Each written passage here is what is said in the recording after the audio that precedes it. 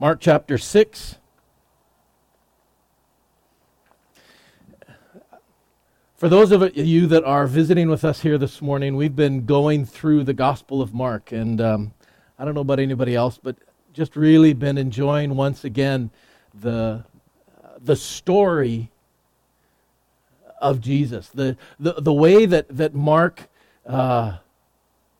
weaves together this narrative of who the Savior is, of the life of Jesus, the ministry of Jesus, the way that he was reaching out in his time and connecting with people.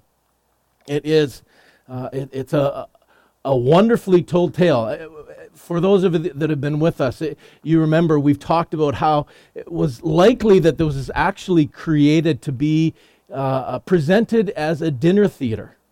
That there would be those that would have this memorized, and they would go from town to town, village to village, and gather an audience of people, and then act out in some way, or retell at least the story of Jesus Christ to all those that would listen. The language and the imagery that Mark uses here in his text, it draws you into the story. It makes you feel a part. The emotions that are there, the detail of characters and individuals are all there. And we've been seeing how Jesus, as he is going about his ministry, calling out to people to repent, that the kingdom of God is at hand. That as he lives that out, as he ministers to those that are in need, that he touches those that are sick, that he frees those that are in bondage, as he speaks hope to those that have been trapped in hopelessness. One of the things is that in some ways Jesus goes out of his way to challenge the expectations that people have of who the Messiah is supposed to be, and what are the things that the Messiah is going to do. And that has led to, as we've been reading through here, this growing conflict between Jesus and the religious elite, those that are part of the temple system, those that have been involved in the teaching and the legal aspects of the law, of all the things that God had been writing. The Pharisees, for sure, have been seen in Jesus someone that has come to undermine their traditions, their ways of living. They had expected that the Messiah would come in a way and would agree with them. And when you remember going back that there was that point when Jesus healed the man who was lame, that had been paralyzed, and Jesus forgave his sins and was able to heal him. And it was at that moment that everybody was there, including many of the teachers of the law, many of the Pharisees from all over Jerusalem, Samaria, through Galilee and Nazareth, that they had all come to hear this man. And when they heard that Jesus was able to forgive sins, that as the Son of Man, as the divine Messiah that had come to earth, that he had the authority to forgive sins, they all worshiped God. They were in. They were all over this, that this man Jesus had come to rescue them. And they were set to crown him as their king.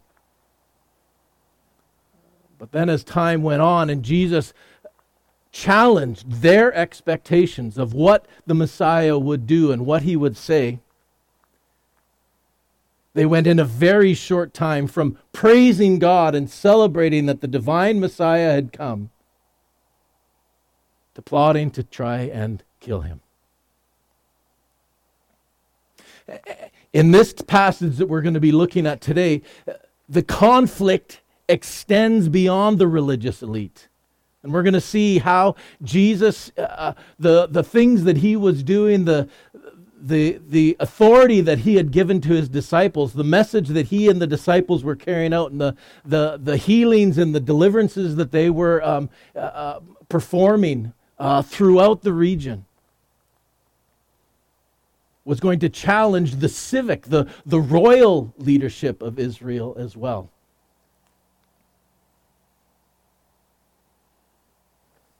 One of the things that it's important for us to look and see, that's kind of interesting, is how Mark bookends this passage. It starts off, if we were to start reading at verse 12, it talks about, this is the passage where Jesus is sending out the apostles into the region to be able to preach the message of Jesus, to be able to heal and to set people free from demons.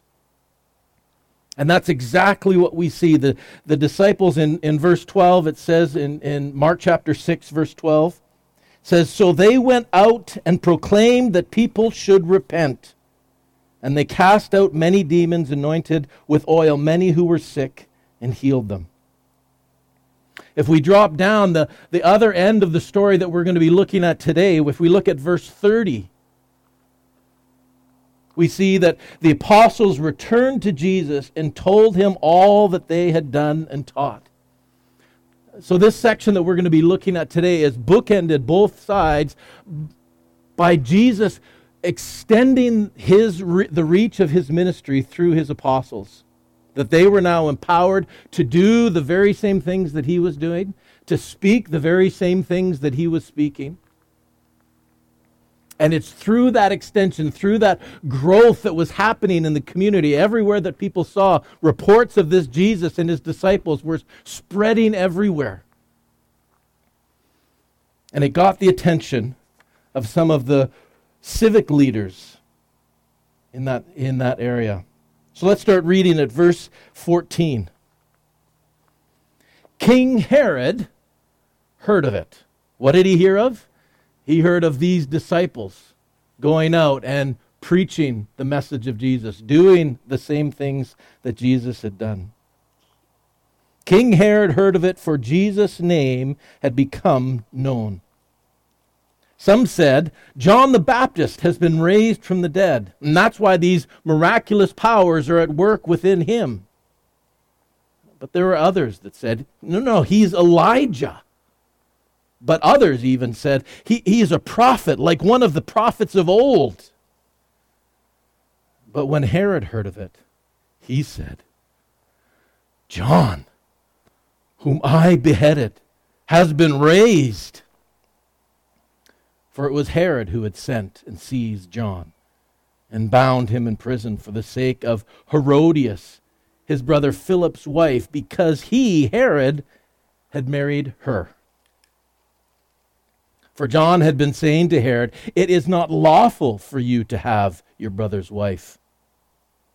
And Herodias had a grudge against him and wanted to put him to death, but she could not, for Herod feared John, knowing that he was a righteous and a holy man. And so Herod kept him safe. When he heard when he heard John, he was greatly perplexed, and yet he heard him gladly. But an opportunity came when Herod on his birthday gave a banquet for his nobles and military commanders and the leading men of Galilee. For when Herodias' daughter came in and danced, she pleased Herod and his guests. And the king said to the girl, ask me for whatever you wish, and I will give it to you. He vowed to her, whatever you ask, I will give you, even up to half of my kingdom. So she went out and said to her mother, for what should I ask? And Herodias said, for the head of John the Baptizer. And she came immediately with haste to the king and asked, saying, I want you to give at once the head of John the Baptist on a platter. And the king was exceedingly sorry. But because of his oaths and his guests, he did not want to break his word to her. And immediately the king sent out an executioner with orders to bring John's head. So he went out, beheaded him in prison, and brought his head on a platter, and gave it to the girl. And the girl then gave it to her mother. When the disciples heard of it, they came and took his body and laid it in a tomb.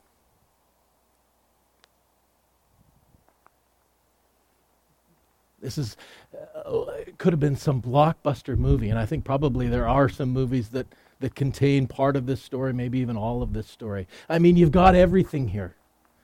You've got a tormented royal who is eaten up inside and feels the conflict. You have a lover, a forbidden lover, who is being attacked, who is frustrated at the clear declaration of her sin and her lover's sin as they come together and try and live out this farce of a marriage. You've got this beautiful young woman and this seductive dance that she does and draws everybody in the audience in. You've got all of these different things. You've got this holy, righteous man who is declaring the truth, who is unwavering in his declaration of what is holy and what is right and what is good, playing the part of Herod's conscience. And you have this martyred hero who is honored and venerated by his followers, by his disciples. It would be an amazing story, except for the reality that it is true. These are real people. And sometimes when we read through this, we lose ourselves in the entertainment of the story and lose sight of the fact that this was real. That Herod was this tormented man. How did he get into that place? There isn't too much that we read about about Herod in Scripture, but as we go to some of the contemporary sources, some of the historical documents from people of the day, of people like Josephus, of others like him, Tacitus, and others that write some of these things that was going on in this time, in this era, we learn a little bit more about what was going on. Herod Antipas, that's the one that we are talking about, is the one of the sons of Herod the Great. Herod the Great was the one who had rebuilt the temple. He was the one that had established in a very strong way the Jewish royalty that was there in Jerusalem in the face of Roman occupation. It was a strong man, a powerful man, a victorious man. He was also the one who killed all of the babies there in Bethlehem, trying to get rid of the one that had been promised, the King of the Jews, that had come, as he understood it, to replace him. Herod was a bitter, angry man, very jealous and very paranoid and scared about those that were around him. He had many sons through the number of wives that he had, and he had anticipated that there were two of his oldest sons from his wife, who was the Hasmonean princess, that those were going to be the ones that would succeed him. But in his paranoia, he had both of them executed, anticipating that they were somehow trying to undermine him and to kill him. Herod Antipas's other brother was also convicted of trying to poison his father, trying to get rid of him so that he could take over the throne. And so when it came time for the successor to be named, Herod the Great had initially pointed to his son, Herod Antipas, this same Herod that we read about here. But then on his deathbed, he rewrites his will, changes things, and breaks up the kingdom into three parts with Herod Antipas and his two other, one full brother and one half brother. And Herod Antipas boiled at this. He thought that he should be king. but instead he was named Tetrarch, which means a quarter ruler, that he was somehow less than the king, he was a governor. That was the official title that he was given by his father. That was the official title that Caesar Augustus approved and affirmed for him and for his brothers. But Herod Antipas didn't like that and continued to call himself the king. And we even see evidence of that here in the story, that he's referred to as King Herod, even though he really was not a king. He jealously, desperately hung on to that title. He attacked his brothers, and there was all kinds of conflict between the three. And then his brother Philip, half-brother Philip, married this woman who was beautiful. Herod Antipas was already married, but when he saw his brother's wife, he lusted after her and wouldn't be stopped until he wooed her into his own life, divorcing his wife and causing her to abandon her lawfully wedded husband Philip and come and live and be married to Herod Antipas. It was a mess, and the jealousy and the conniving and the envy and all the other nastiness that you can imagine that's going on in this family all ate away at Herod Antipas's heart. He was a prideful man. And it's that pride that got him into trouble. John the Baptist was unafraid of speaking out harshly against this marriage that Herod Antipas had created. The divorcing of his own wife and then the taking of his brother's wife. It was against the law as laid out in Leviticus. And there wasn't anything that would stop John the Baptist from proclaiming that their union was evil, was sinful, was an act of rebellion against God. That drove Herodias crazy. That there was this little puny man that was out there in the wilderness, that was that seemed to have impunity to be able to speak whatever he wanted, to call out such harsh, terrible things against her and against her now new husband, Herod Antipas. She wanted to silence him whatever she could. She wanted him dead. But Herod's pride wouldn't allow that. He was at once fearful of John the Baptist, of the things that John the Baptist was saying, but at the same time, he wanted to appear to be righteous, to be doing the right things, that he would be able to handle these words that were being said. There was part of him that was drawn to the things that John was saying, not just the accusations that he threw at him, but the things that he was saying about the society as a whole. So he protected John from his wife Herodias, and eventually got him put in jail. And there kept him safe so that Herodias wouldn't be able to kill him. This pride that he had in his life was to try and appear righteous to his people.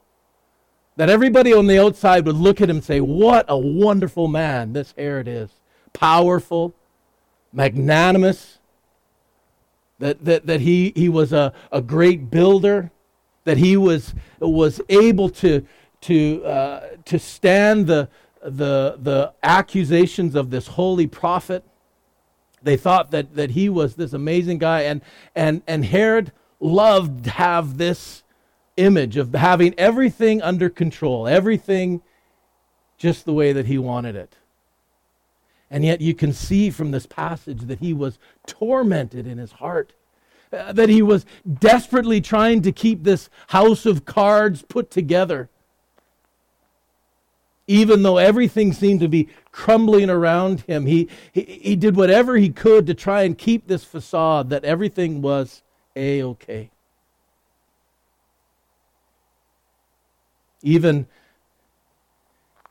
on this time of his birthday, where he makes this outlandish promise to this young girl that he thought maybe he had eyes of seducing her as well. Who knows what his thoughts were, or why he would make this great offer that even up to half his kingdom. Now, of course, he didn't have the authority to be able to give half his kingdom, because his kingdom actually belonged to Caesar Augustus. So he wasn't able to follow through. It was just this grand gesture to everybody that was around of what a great guy this Herod is. But then she asks for the one thing that he was afraid to give. What a horrible situation. I know none of us are in a place where we are in kind of a royal position, where we are trying to impress all of the military people and all of the great people in the nation. But I know for myself, I've got a circle of people that I like to have them think that I've got everything together, that I'm a generous, humble kind of a guy, that I'm righteous, that I'm following along, and I've got all of my things in order. My house of cards is nicely stacked up, and though even in the reality of life, the hurricanes that are blowing are knocking my house of cards all to bits. And yet I still want to keep that facade that everything's okay. And there's this torment within my heart of knowing the things that God is calling me to put aside, the activities, the passions, the attitudes that I would hold on to. That He's calling me to put those aside and trust in Him and live righteously and in step with Him. And yet, those are things that are just so hard to let go of. I don't want to lose face. I don't want to be shamed in front of everybody around me. And so I continue to guard my house of cards as the wind keeps blowing and trying to knock it all down. I don't know about you. If you can relate to that kind of torment, knowing what's right, and yet not being able to do it, continuing to fall into those sins that have got such deep hooks in our heart. And all the things that I try and do to guard myself against it, to put those things aside, all of the self-help books that are out there that I try and follow to keep myself presenting well in front of everybody. All of that is just this desperate attempt to try and hold this house of cards together. Jesus speaks to us and He makes this amazing call to our lives. He says, "Come to me, all of you who are weary and weighed down, and I will give you rest." Rest for your souls. Oh, isn't that what we want? Doesn't that sound marvelous? To not have to be always so attentive to make sure that all the pieces are in place, to make sure that everything that I do falls in line, that I'm saving face in front of all of these other people. But instead, just to be able to rest. To know that Jesus, as I keep my eyes focused on Him, as I follow His leading in my life, as I keep in step, as the Apostle Paul talks about, keep in step with the Spirit, listening for His voice and following wherever He would lead me, and not depending on my own abilities to try and redefine who I am, to present to everybody the kind of image that I want to present,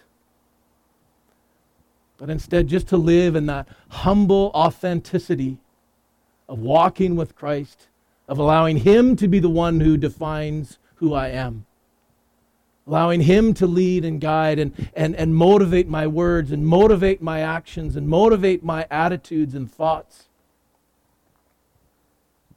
And to be able to just rest. That's what Jesus offers us today. That's what Herod was so desperate for, and yet was looking in all the wrong ways to actually attain. That's the message that the disciples and Jesus were proclaiming. Believe in the gospel. Believe that Jesus Christ has paid the price, that He has done the work, that He is going to do the rebirth in our lives so that we can live well before Him. Not because of our own efforts, not because of our ability to keep the house of cards all together, but because of what His Spirit does in us. We can trust Him. Come, rest. What a wonderful promise. It takes humility. It takes the risk of showing people the reality of the brokenness of our hearts. It takes the chance that maybe people are going to think less of me because of those revelations of who I truly am. And yet, there is no better place than resting in the arms of our Savior, who knows exactly what He wants us to be, who knows exactly what He wants us to accomplish, and clearly and powerfully leads us into that place of promise. Let's pray.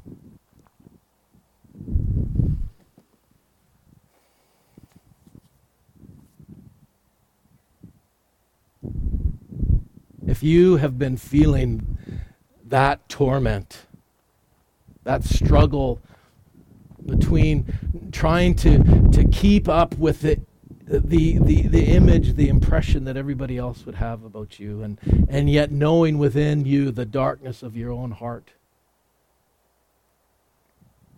Jesus invites you this morning to come and rest.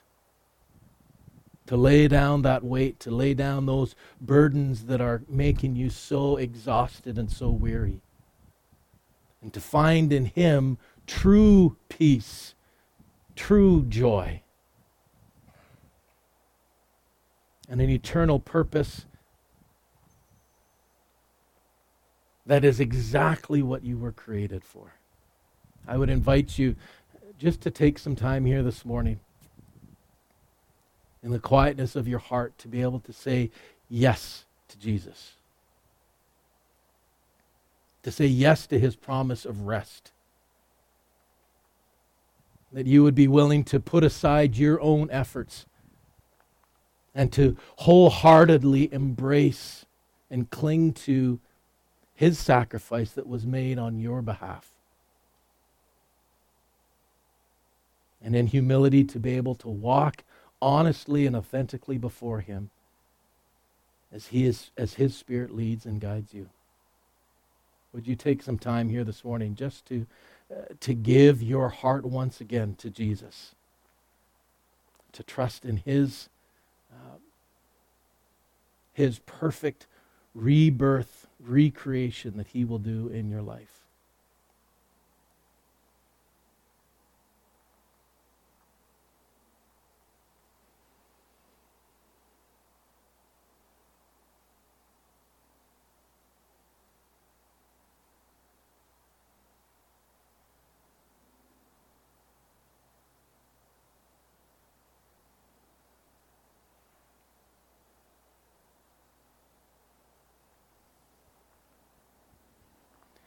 Thank you, Lord, that no matter where we are, no matter how deep a hole we have dug for ourselves, no matter how tormented and desperate we are, that when we turn to you and say, yes, I receive your rest, that you're there, that you are willing and able to give us that rest, to take our burden, to set us free from all of those things that would assail us, and to find that true peace. Lord, for those that are here this morning, that your Spirit has been working in their heart and brought them to that place of ready to receive your rest. Lord, I pray that you would give them that assurance, that confidence to know that rest is secure, that promise is unchanging, and that they can, in any moment, in any way, look to you and find your love, your perfect guidance, your strong arms to carry them through. Thank you that love, that promise of rest is available to all of us. And that we can walk strong in your presence, strong in your Spirit, strong in your love. Thank you in Jesus' name. Amen.